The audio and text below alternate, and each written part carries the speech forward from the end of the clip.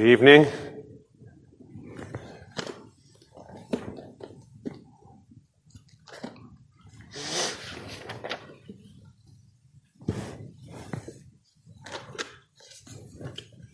We have the call to worship.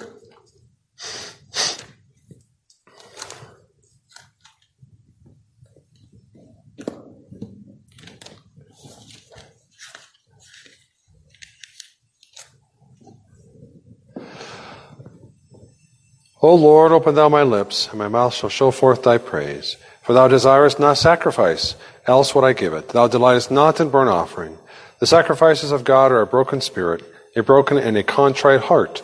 O God, thou wilt not despise. Let's bow our hearts and heads in silent preparation.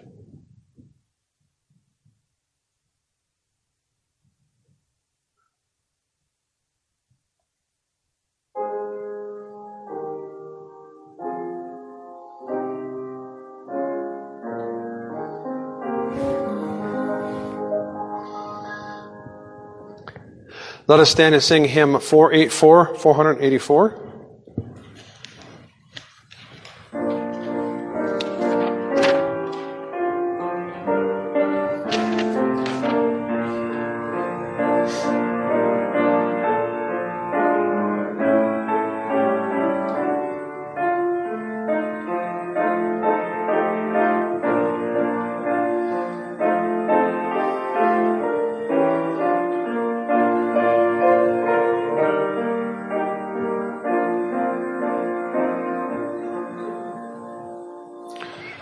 The good and faithful, God has set his love.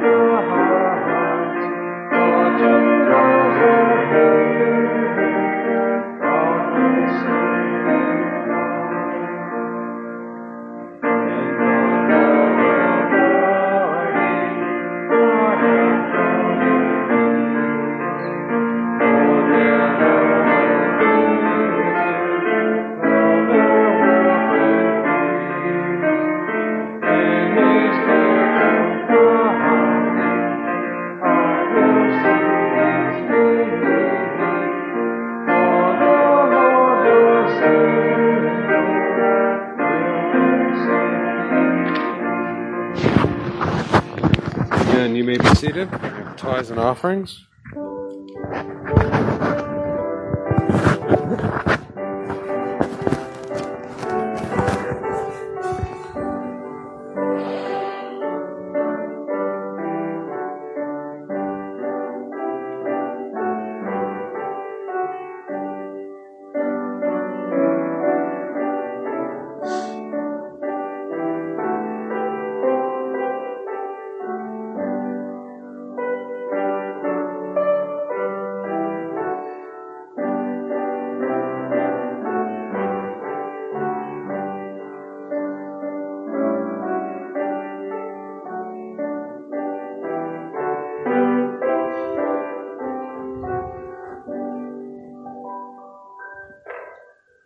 Let us pray.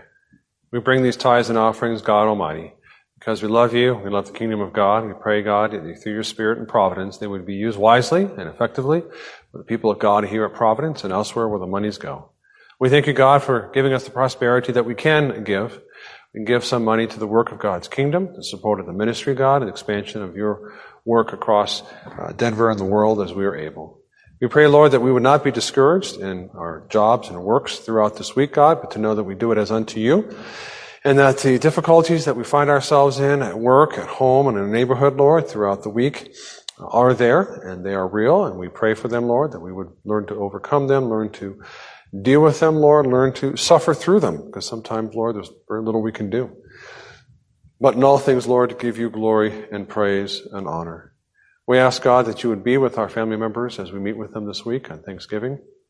And for those who are not saved, for those who do not name the name of Christ Jesus, for those who play around with religion, God, whatever other situation we may find ourselves in, it's hard for us, Lord, for there's very little we can say often with our family members. They know us so well. They know what buttons to push. They know our sins and perhaps throw them in our face, Lord, or hold them as a threat to us. Gracious God, may we learn patience, may we learn love, and always to pray, even if we cannot speak with our mouth. There comes a time, Lord, there's very little we can say that won't just turn into an argument or shut down the whole time of fellowship with everyone else as well, Lord, and so we are quiet. Help us, Lord, to persevere nevertheless, to put our trust and hope in you. We ask, God, that you would move in the hearts of our family members, for our children or our parents, our relatives, God, that they would indeed want to and follow Jesus Christ, to take the Word of God seriously, Lord, to know that this world is full of evil and wickedness because of men's sin. It's not God's fault, it's their fault. It is the fault of mankind for rebelling against you and continuing in that rebellion, Lord. They wish to do it, they desire sin, and they like it, no matter how much they rationalize or explain it away in their different philosophies or approaches to life. So, God, but you are greater and more powerful than that. You changed our hearts and our lives, God. We know that you can change theirs. May you do so, Lord. May you do it quickly. Nevertheless, thy will be done. May we learn patience. Gracious God and Savior, we ask that you would be with our church and our presbytery here, the Presbytery of Dakota's, God, that the churches here would be following your word. We would stand firm upon the promises of God and the gospel of Jesus Christ and the whole counsel of God, both the law and the gospel, and preach them and teach them in accordance to the audience, what they need to hear. And instruction, Lord, to go over the basics, as we always need to hear now and then, Lord, especially to strengthen our tiredness and the pressures we have upon us in the society that shows more and more how much they hate us. They hate, Lord, Christianity and Christ and want nothing to do with it. Gracious God, we pray that we would nevertheless continue to read your word throughout the week, to study as we can, Lord, knowing that we're not pastors and we can't do that much work all the time, Lord, but a little here, a little there, or certainly prayer time, some memorization of the Bible text. God, go over the catechism, Lord, that reminds us and summarizes vast portions of the Bible in short order.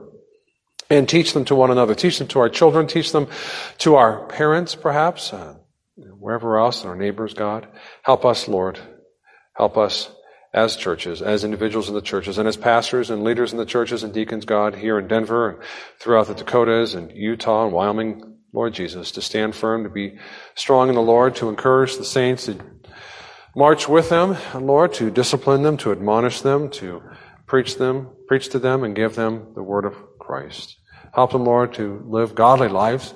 Help them, we pray, and help our presbytery to stand firm, to do the right thing, to those men who are on various and sundry committees, that they would do their work before you, Lord, and they would be shown to be proven helpful to the presbytery and to the churches, God, above. We ask, Lord, that there would be wisdom at the presbytery to deal with the various and sundry issues that are commonplace from time to time, and of course some unique ones that are upon us, Lord, and they would be dealt with in accordance to your word. Help us, God, as a presbytery, to be useful to the churches underneath us, that is within our bosom, and the regional church, the Presbytery of the Dakotas, that we would pray for them, that we would encourage them, that we would give them direction and help and protection as we are able, Lord. Gracious God, be with us this evening. Strengthen us. We are thankful again for having a Lord's day of rest and safe travel to and fro. Pray for rest tonight, Lord. We pray that our hearts would be open to the Word of God, to be encouraged in Psalm 17, to bring our petitions and our righteous pleas before you. Amen. Psalm 17 is our text. Psalm 17.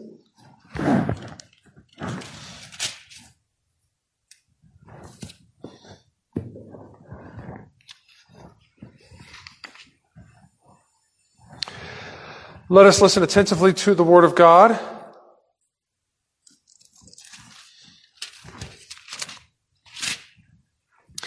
Hear a just cause, O Lord, attend to my cry. Give ear to my prayer, which is not from deceitful lips. Let my vindication come from your presence. Let your eyes look on the things that are upright. You have tested my heart. You have visited me in the night. You have tried me and found nothing. I have purposed that my mouth should not transgress concerning the works of men. By the words of your lips I have kept away from the paths of the destroyer. Uphold my steps in your paths, that my footsteps may not slip. I have called upon you, for you will hear me, O God. Incline your ear to me and hear my speech. Show your marvelous loving kindness by your right hand.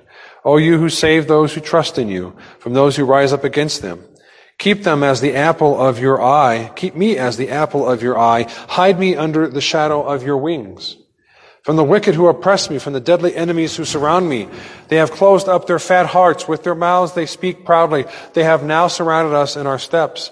They have set their eyes crouching down to the earth, as a lion is eager to tear his prey, and like a young lion lurking in secret places. Arise, O Lord, confront him, cast him down. Deliver my life from the wicked with your sword.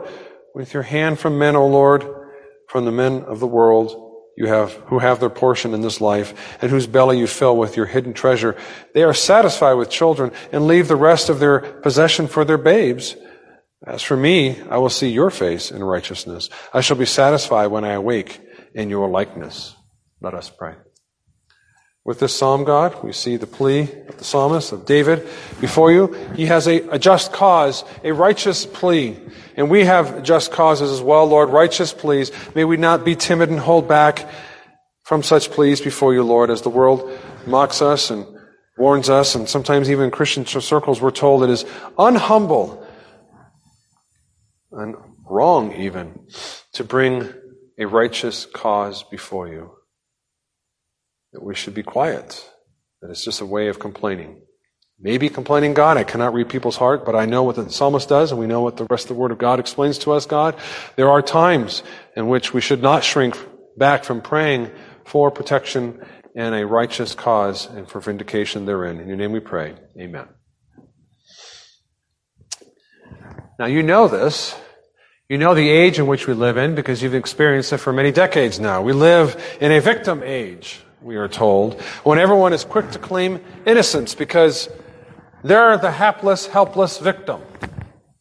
And it's things that happen to them. Nothing they could have done. Everyone else's fault, not theirs. Everyone else is the bad guy. Businesses, government, private companies, public utilities, social media, neighbors, the church, whatever the case is. But living in a victimhood age does not mean that real victims don't exist, as you know. Victims do exist. There are injustices. We've seen many of them. Lately, it seems injustices abound, and therefore victims abound. If we think about it, we have been victims as well. A lie from a coworker, less pay than we're worth, a ruined reputation perhaps. Whatever the case, if we have been victims, it is okay to pray to God for help, to pray for protection, to pray for a righteous cause, to even plead for vindication. And we're going to see why here and what we should do in particular. The first point, a plea of innocence, verses 1 through 4. This is significant. Hear a just cause, O Lord, attend to my cry, give ear to my prayer, which is not from deceitful lips. Let my vindication come from your presence. Let your eyes look on the things that are upright. You have tested my heart. You have visited me in the night. You have tried me and found nothing. I have purposed that my mouth shall not transgress. I have kept away from the paths of the destroyer. I am innocent, David says. He has a just cause. Here, a just cause, a righteous plea, as we see in the title here in Psalm 17 that we're going to sing later. A righteous cause, or in other words, he's innocent. And what he has done is no wrong, and people have wronged him, in fact. And he needs justice. They need to be corrected, and the situation needs to be set aright. Innocence, in other words, is real. It's a real category in the Christian life. There is innocence towards sins. Great sins, we read of sins in general, that is, there are innocent people. Psalm 15:5, we read, he who does not put out his money at usury, nor does he take a bribe against the innocent. This is important. I said this before. Why? Because sometimes we get confused with our theology. We confuse categories. And we say, well, everyone's a sinner, therefore everyone is guilty. Yes, that's true with respect to perfection, with respect to justification, with respect to the warrant you have to get to heaven. You can only have Jesus Christ. But with respect to the justice of this earth and right and wrong between one another, there are relative differences. There are people who are more or less innocent with respect to many things in life, and particular sins in particular. There are many number of sins that you guys have not committed. I've not seen you guys commit arson, trying to tear down this building, take out your neighbors. You're innocent. You can say that. It's okay as a Christian to say you're innocent. David does it. He does it here. He does it often, you read in the Psalms. In fact, he talks about his righteousness, as you recall. What he means by that is not his justification as such, his warrant for heaven, but that relative to his sanctification and the particular sins of his life, he has a subjective righteousness. He is holy. You are holy, brothers and sisters. You have done good works. I've talked about this before. You see this in Hebrews. And Wednesday night, I went over this in Hebrews 10:25, I think it is, where he says God is faithful and just. God is not unfaithful and unjust to forget your works of righteousness, of good works. He keeps them in a book, we read, in the prophets. So do not forget that. Why is this important in this day and age? Because Christians are told, you're a sinner, shut up. Right? What's your problem? You sin too. I don't want to hear it. You see that? You're like, whoa, wait a minute. Well, how's that relevant to, you accusing me of trying to kill my neighbor? Because I'm a Christian and I'm against abortion and somehow I'm wicked because of that. That's what they tell you. Well, you're a sinner. How can you be against abortion? Well, because I never claimed perfection. But my sin, whatever sins I happen to have, which you don't know because you're a stranger to me, I'm a stranger to you often, they're using it as what? You've heard me say this before. They use it as a club over your conscience to shut you down socially and politically and locally in your neighborhood or whatever else so you don't vote and do the actions you need to do as a Christian to protect life, to protect your family, protect your church, right? You see that connection? They play off your guilt. But David here recognizes that God is his righteousness, as he says elsewhere. He's quoted by Paul in Romans 4. Paul quotes David saying, "Blessed is the man whose sins are forgiven, whose sins are not imputed to him," which is to say, righteousness is imputed to him instead. That's the background. David believes that. So here is the case we would say in the category of sanctification. He is innocent. Innocence is real. There are innocent people. Psalm 15:5, nor does he take a bribe against the innocent. There's innocence towards great sin. Psalm 19:13, keep back your servant away also from presumptuous sins. Let them not have dominion over me, then I shall be blameless and I shall be innocent of great transgression. He believes it's possible. And it is in the Christian life. Again, you're not murderers. Well, I've murdered in my heart. Brothers and sisters, you murder with your hands, that is of a greater, more heinous sin than in your heart. Don't let that confusion, again, society does this, churches do this, unfortunately. There is a difference. It's bad, to be sure, to have hatred in your heart. Yes, but it's not as heinous as actually killing somebody. Okay? So he talks about presumptuous sins. There is personal innocence. Psalm 26:6. I will wash my hands in innocence, David says, so I'll go about to your altar, O Lord. As far as he knows, he has no sin. No. You say, well, we're good Calvinists. We know he has sin. Sure. But again, we're talking about a relative innocence. It's a real innocence. It's the particular sins, the things that he knows about. He knows of nothing at the time. And that's relevant if you're adopted, if you're justified, if you're a child of God, that makes a difference in your walk, and it should make a difference in your walk. That you can progress slowly but surely in the first steps of holiness. That you are and can be innocent, and you are innocent of all kinds of things, in fact. Paul pleaded what before Rome? Woe is me, I'm a wicked sinner. We're all wicked sinners. I'm a good Calvinist. No, he pleaded innocence, didn't he? Right? He pleaded innocence. I'm not going after the Jewish people. I don't hate the Jewish people. I'm not trying to undermine the Jewish people. We see that of late. It's quite fascinating. I ran across this on, again, social media. That's how you find out about a lot of things if you don't want to go through the mainstream media. And some conservative Jewish woman was complaining. She was appalled that a Christian politician actually witnessed to and helped convert Jews. How dare you do such a heinous thing, she said. It's so hateful. It's so what? What's she saying? Well, that's wrong. You're wrong. You're guilty. And the guy should not feel any guilt. I'm completely innocent. What are you talking about? You can't beat me over the head with that. I'm innocent. I'm doing what God has told me to do, which is to testify of Christ when the time arises. Good for him. So innocence is a real moral category, of course, again, relative to particular sins and statuses in life and the like. Now, for some of us, for many of us, for many of things and issues in life, it's easy for us to cry for justice. It's easy to cry for justice for your family, for your friends, if they've been wrong, seriously wrong, for your community, for your countrymen. But sometimes it turns out the same people have a hard time crying out for justice for themselves. That's something else we note from this text, right? What's he crying justice for? Himself. Hear the just cause, O Lord, attend to my cry, my just cause, my innocence, my lips that have not been deceitful, my vindication.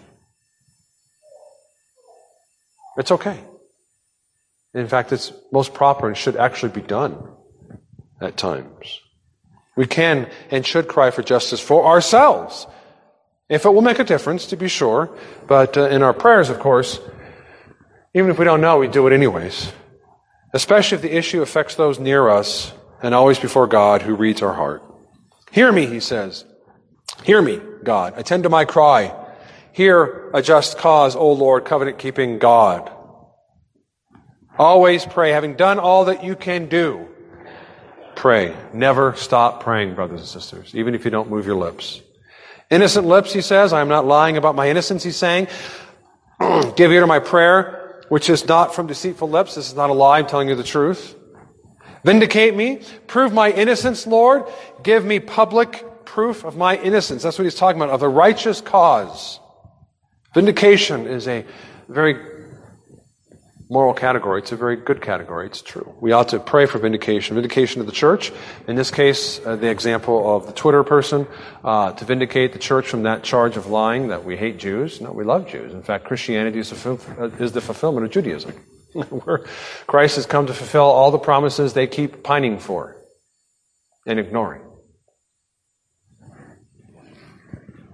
Luke 18:7. And shall God not avenge his own elect who cry out day and night to him, though he bears long with them? Yes, avenge or vindicate. To prove right in the public sphere in particular. Now, verses 3 to 4 we read, You have tested my heart, you have visited me in the night, and you have tried me and found what? Nothing. What's he talking about? Found nothing? Nothing of what? No moral sin of the particular case that he's dealing with. I have a just cause. I have not sinned. I am innocent. God, you know that. You've read my heart. Whatever other people may misinterpret my actions, I'm innocent. That's what he's talking about here. He attests to a clear conscience against the false claims of others. He had no sin in his heart and speaks no evil against his enemy, he says. In fact, I have purpose that my mouth shall not transgress. I'm not going to even sin with my mouth against my enemies. Concerning the works of men, but by the words of your lips I have kept away from the paths of the destroyer, he continues. I have not followed down the path of the wicked, those people who are trying to destroy me, destroy my reputation, or whatever the particular case he's dealing with here. With the blood of Christ covering all our sins, we are able, as he does, to enter boldly into God's throne room. Hebrews 4:15, for we do not have a high priest who cannot sympathize with our weaknesses, but was in all points tempted as we are, yet without sin. Let us therefore come boldly to the throne of grace, that we may obtain mercy and find grace to help in time of need. This is his time of need, and David believes, we know. He says, I believe in the Messiah to come, Christ to come, the Anointed One to come. He will cover my sins. Blessed is a man whose sins are not imputed to him. He writes in the Psalms. And so he comes with that boldness of Christ, knowing that his sins are covered. And in this particular case, of these particular claims of sin, he has no sin. He has no guilt. He's innocent. And the further proof of his innocence, he cries out that he has kept away from the paths of the wicked, of the destroyer, of the path of destruction. Uphold my steps in your path, that my footstep may not slip unto that path of wickedness. Even when we declare innocence concerning particular sins, we must always plead according to God's mercy and grace in the blood of Christ Jesus. That's why he says, "Hear a just cause, O Lord," all caps, right? The covenant-keeping God, the one who has promised to bring the seed to destroy the sins of our lives. The context here, again, is sanctification, the relative growth of righteousness in our life. To die unto sin, to live unto righteousness. That's what we're called. And we can, and we are, because we are God's children. The second point is a plea of protection. A plea of protection, not just a plea of innocence, but a plea of protection, verses 5 through 15. Or a righteous plea, or a plea of vindication. All these are intertwining themes and ideas here, and one of the offshoots here is a plea of protection. This is what he wants. Verses 5 through 15. He wants his path preserved. Uphold my steps in your paths, that my footsteps may not slip. That is, he wants his life protected, perhaps his income, his health, his safety. We want that. We ought to pray for that. Preserve my moral walk of sanctification. Certainly. He doesn't want to follow down the paths of wickedness and go back to his old ways of living, perhaps, or the old temptations he dealt with. Preserve me, God. We ought to cry before him. That's our prayer. Again, he says, "Hear me. I have called upon you," verse 6, "for you will hear me, O God. Incline your ear to me and hear my speech. Show your marvelous loving kindness by your right hand, O you who save those who trust in you." Again, a plea, a prayer. To pray and pray some more, and to pray with confidence that God hears you by the mercies of Christ. He doesn't hesitate. "Oh, I have so much sin upon me." No, he knows Christ. He knows God of the covenant covers his sins. And he knows he's in a desperate situation, a difficult situation, where his just cause is being ignored. And he's being perhaps lied about, or whatever the case is. And he goes quickly and boldly and says, "God, help me. I need help. I'm innocent. I have not sinned, Lord. They won't shut up. And I need protection." Pray for protection, whether it's the protection of our body, of economic or health, and certainly in always of our soul. Hear me, pray some more.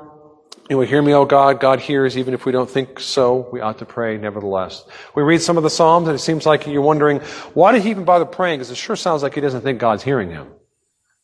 I think there's one Psalm out of the 150 that does not resolve itself in something of clear mercies or resolution. Just leaves you hanging there. Because that happens sometimes in life. You feel that way, but don't go by your feelings. Follow the example of the godly man David and keep praying, brothers and sisters. The loving kindness of God, we read of in particular in verse 7. Show your marvelous, your wonderful covenant-keeping kindness, loving kindness. You've heard that before. That Hebrew word behind there. By your right hand. That is, he's pleading the covenant promises of God. We plead the blood of Christ, the covenant promise of God. God has sworn to save and protect us. He does not lie. As our covenant king, we can bring our petitions before him because as a king, what is he going to do? What does a king do? He protects his people. He keeps his people. That's what we have in the next section, verse 8 and following. Keep me as the apple of your eye. Hide me under the shadow of your wings, Lord. You are my king, and as a king, you will protect me. We don't have that mentality in the American scene. We're told, protect yourself. Right? That's why all the gun sales are through the roof, and all the bullets are through the roof. It's not necessarily wrong. You should make an effort to protect yourself. But, frankly, if we had a more godly society, we would have a little more confidence in our leaders, that they would protect us, that they would care about us. But they don't. Back then, they expected their kings, even the unbelievers, to be more like a father who would protect them from wicked pirates of the sea, marauders on the land, whatever the case is. Instead of fleecing the people like we see more and more in America, unfortunately. Preserve me. He doesn't specify what. Preserve me as or keep me as the apple of your eye. Keep me as precious in your sight. I don't want to lose your mercy. Apple in your eye is the idea of precious in his sight. Another interesting idiom that we got from the KJV. Some of the beautiful language of the KJV. Now, Americans like to think they're special, of course. You all grew up that way. or the exceptional nation. It's the Christians that are exceptional, brothers and sisters. Wherever we reside on the earth, on this globe, God loves us and has a wonderful plan beyond this veil of tears. We are the apple of God's eye. And anyone who touches the apple of God's eye will have the wrath of God upon them. And so when he pleads protection, that's the context in which he's pleading. He knows one of the promises of the covenant is God will vindicate and protect his people from the evildoers. Even to this day, brothers and sisters, don't we need that? Don't we need Psalms like this? Isn't it great that we're going through the Psalms and reading these passages to remind us? It was all academic when I was a kid, right? Well, sure, Christianity's not doing great in America, but passing laws and undermining Christianity and kicking them out of their jobs because they don't toe the line, that's way down the line. Well, now we're there, aren't we? Now we're finding out, let's pray for vindication, let's pray for truth, because we're innocent. You call us bigots and haters. I haven't seen such venom and hatred come out of people who say they're so loving in my life. Let's pay attention, you've seen it. Hiding in the shadow of his wings, of course, is the image of a loving care of protection that God gives us, again, in his special providence. God cares for your soul. He even cares for your body. Keep me from what, in particular? Keep me as the apple of your eye. Hide me. The implications of what? Hide me from what? Danger, from the wicked who oppress me. Verse 9, from deadly enemies who surround me. We read in earlier verse 7, from those who rise up against them, against we who trust or believe in God. They have closed up their fat hearts with their mouths. They speak proudly. These are evildoers, people who hate the church. They have surrounded us and they crouch as lions and tigers. Now it says, from the wicked who oppress me, there's that word. We know the SJWs love to use that word, although it's never clearly defined often. It's usually defined in a very circular manner, in a very self-serving manner. If you don't have the objective moral truth of God's creation and his word, that's what's going to happen to you. Oppression are, as one dictionary puts it, that Dr. Koppas wrote in, acts of abuse of power or authority, the burdening, trampling, and crushing of those lower in station. I talked about this in the Micah series on justice. It talks about deadly enemies, not just socially or politically, but it seems physically. Of course, in the case of David, often it was. He was a warrior king, wasn't he? Philistines that really want to get a sword and kill him. From my deadly enemies who surround me. Although he's writing the psalm here, maybe they're not physically surrounding him literally as such, but he's outnumbered essentially. That's the picture there. Just like Christians today are becoming surrounded. We got our wagons in a circle and we're outnumbered and outgunned. David was often outnumbered and outgunned. Physically, socially, economically, we are outgunned and outnumbered. We're overpowered and hemmed in. More and more. And so we read the psalmist here and we say, that's us. I can see this. Maybe at work, maybe your neighborhood, but certainly as I'm speaking here collectively as Christians in this nation, we are seeing this right before our very eyes. And the enemy he describes here, who have closed up their fat hearts, that is, they're prosperous, and it shuts down their rational facilities, and they're very proud, they're very hateful, and they oppress God's people. They have surrounded us. They have set their eyes, crouching down on the earth as a lion eager to tear his prey, verse 12, and like a young lion lurking in secret places.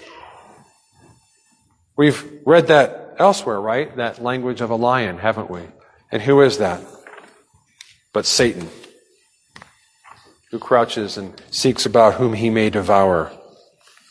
In Micah 2:1 we read, woe to them who devise iniquity and work evil upon their beds. When the morning is light, they practice it because it is in the power of their hand.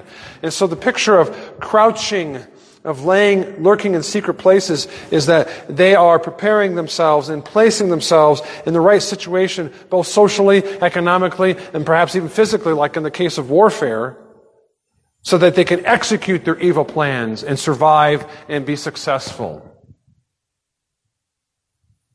It hints at conspiracies, which we know exist, and plans. There's one such plan recently we saw that came up on Friday. in which I think it's the Human Rights Organization or something like that. There's so many of them out there. And they're urging the president-elect to push their agenda of redefining the family. I'll just put it that way, right? And go after churches, go after schools, Christian schools, and question their accreditation unless they toe the line and bow to Obergefell. You knew it was going to come. And many of you knew our politicians, that is, the conservative ones, are going to do very little about it. Those are our enemies, unless they repent and believe. They hate us, and they want to tear us down.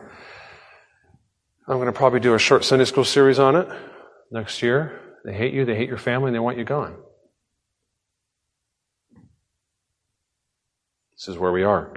And so we go to the Psalms again, because they're so real to us. Like their master, the devil, they are lions seeking whom they may devour. Until the whole world's remade in their wicked image, they will not be satisfied. And yet our hope is in God. We do not give up. The psalmist didn't give up. He cries to Him. And cries to our King to vindicate and protect us. And God shall vindicate us, brothers and sisters. It may not be in our time, but it will happen. It's not just about David, as you know. It applies to God's church collectively, of the old and therefore of the new. Prayer for protection, verses 13 and 15, gets more specific. Arise, O Lord. Not just protect me, not just hem me in to watch over me, but I want you to arise as a king, to confront and cast them down, to deliver my life from the wicked with what? Your sword. The sword of justice, of vindication, of avenging. It's a call of justice. May God confront the unrepentant evildoers and enemies of His people, to stop their wicked plans, to rescue us, to deliver my life from the wicked with your sword. And that sort of justice, as we know, although metaphorical, can actually be literal.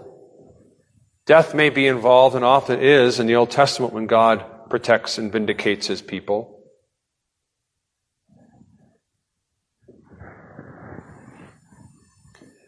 Is this our prayer? It should be. We can read the Psalms and say, this is my prayer. Even as we have our heart set on praying for our enemies, that they would repent. Even if we see our enemies in the street get hit by a car in front of our house, we go over there and we help them and call the ambulance. You can do both. We can walk and chew bubble gum at the same time. And we can pray these kind of prayers. Even as when opportunity arises, we do good to our enemies. Now, the way he describes these men of the world, for the men of the world who have their portion in this life, this is what they have. This is all they have, brothers and sisters. They don't have the hope of eternal life like we do. My daughter asks, when she sees some of the news, we don't show her a lot of the news, when she hears about some of it, why? Why do the people want to kill one another? Why do they want to butcher the babies? Why do they want to butcher children? To say, honey, I can't wrap my head around it either. They're people of this world. They're men and women of the world, and this is all they have. They have nothing else, and they care for nothing else. And so that's the description he has here. Not that it's wrong to have children, to be satisfied with your children, to give your inheritance or your possession to your babes. That's not wrong. You're told elsewhere in the Bible to do that. Paul talks about it. What he's saying is this is all they have. That's why they are children or men of this world. This is their portion. This is their allotment. This is the best they're going to have forever and ever.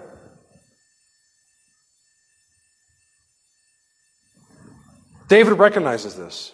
I want deliverance from the hand of men, my God, from these kind of men who, this is all they see. This is it. It's a very narrow world. The possessions, their money, their reputation, their fame, the things of this world that we know are fading. That's all they have, brothers and sisters. And to that extent, our heart feels sorry for them, and it should. He says, I have a better way. Verse 15. My way is not the way of the world. It's a better world. As for me, in contrast to these men of the world, I will see your face in righteousness. I will be satisfied when I awake in your likeness. Not the satisfaction of having children and more children that will carry on a great name which again is fine as far as it goes, but that's all they have and they want nothing else. I have something better, he says. I have God, and I'm going to be satisfied in his righteousness. We have a better world to come, brothers and sisters, wherein justice dwells, righteousness and goodness reign. It is a world where we see God's glory in righteousness, where we see him as he is by the blood of Christ Jesus. And we will be satisfied. We awake in your likeness, because this is like a dream, it seems, in this valley of tears. Let us take innocence seriously. When we are innocent, let us ask our God for vindication of our innocence through our prayers. Let us also plead for protection from evildoers for ourselves as well as our family and our churches and our communities. And in all things, let us pray to God, looking for a new world wherein justice and holiness reigns forever, and we will see his face in righteousness. Amen. Let us pray. Our God and our Savior, we thank you for the psalm. We thank you for the reminder that you have worked in us so that we can and are often innocent when it comes to various and sundry sins and conditions of this life, God. Contrary to the world that tells us we are sinners, and we are guilty for the sins of forefathers and their other forefathers that were just pounded upon over and over again of guilt. The psalmist, Lord, shows us a heart that is content in the righteousness of God through Jesus Christ, and the fact that with this particular sins in his particular case, and we have those ourselves, Lord. He has a righteous plea. He is innocent, Lord, and he prays for protection. May we do likewise, God. In your name alone we pray. Amen. Let us stand and sing Psalm 17. We're going to sing, because I couldn't get the other two verses on here, 1 through 4. 1 through 4.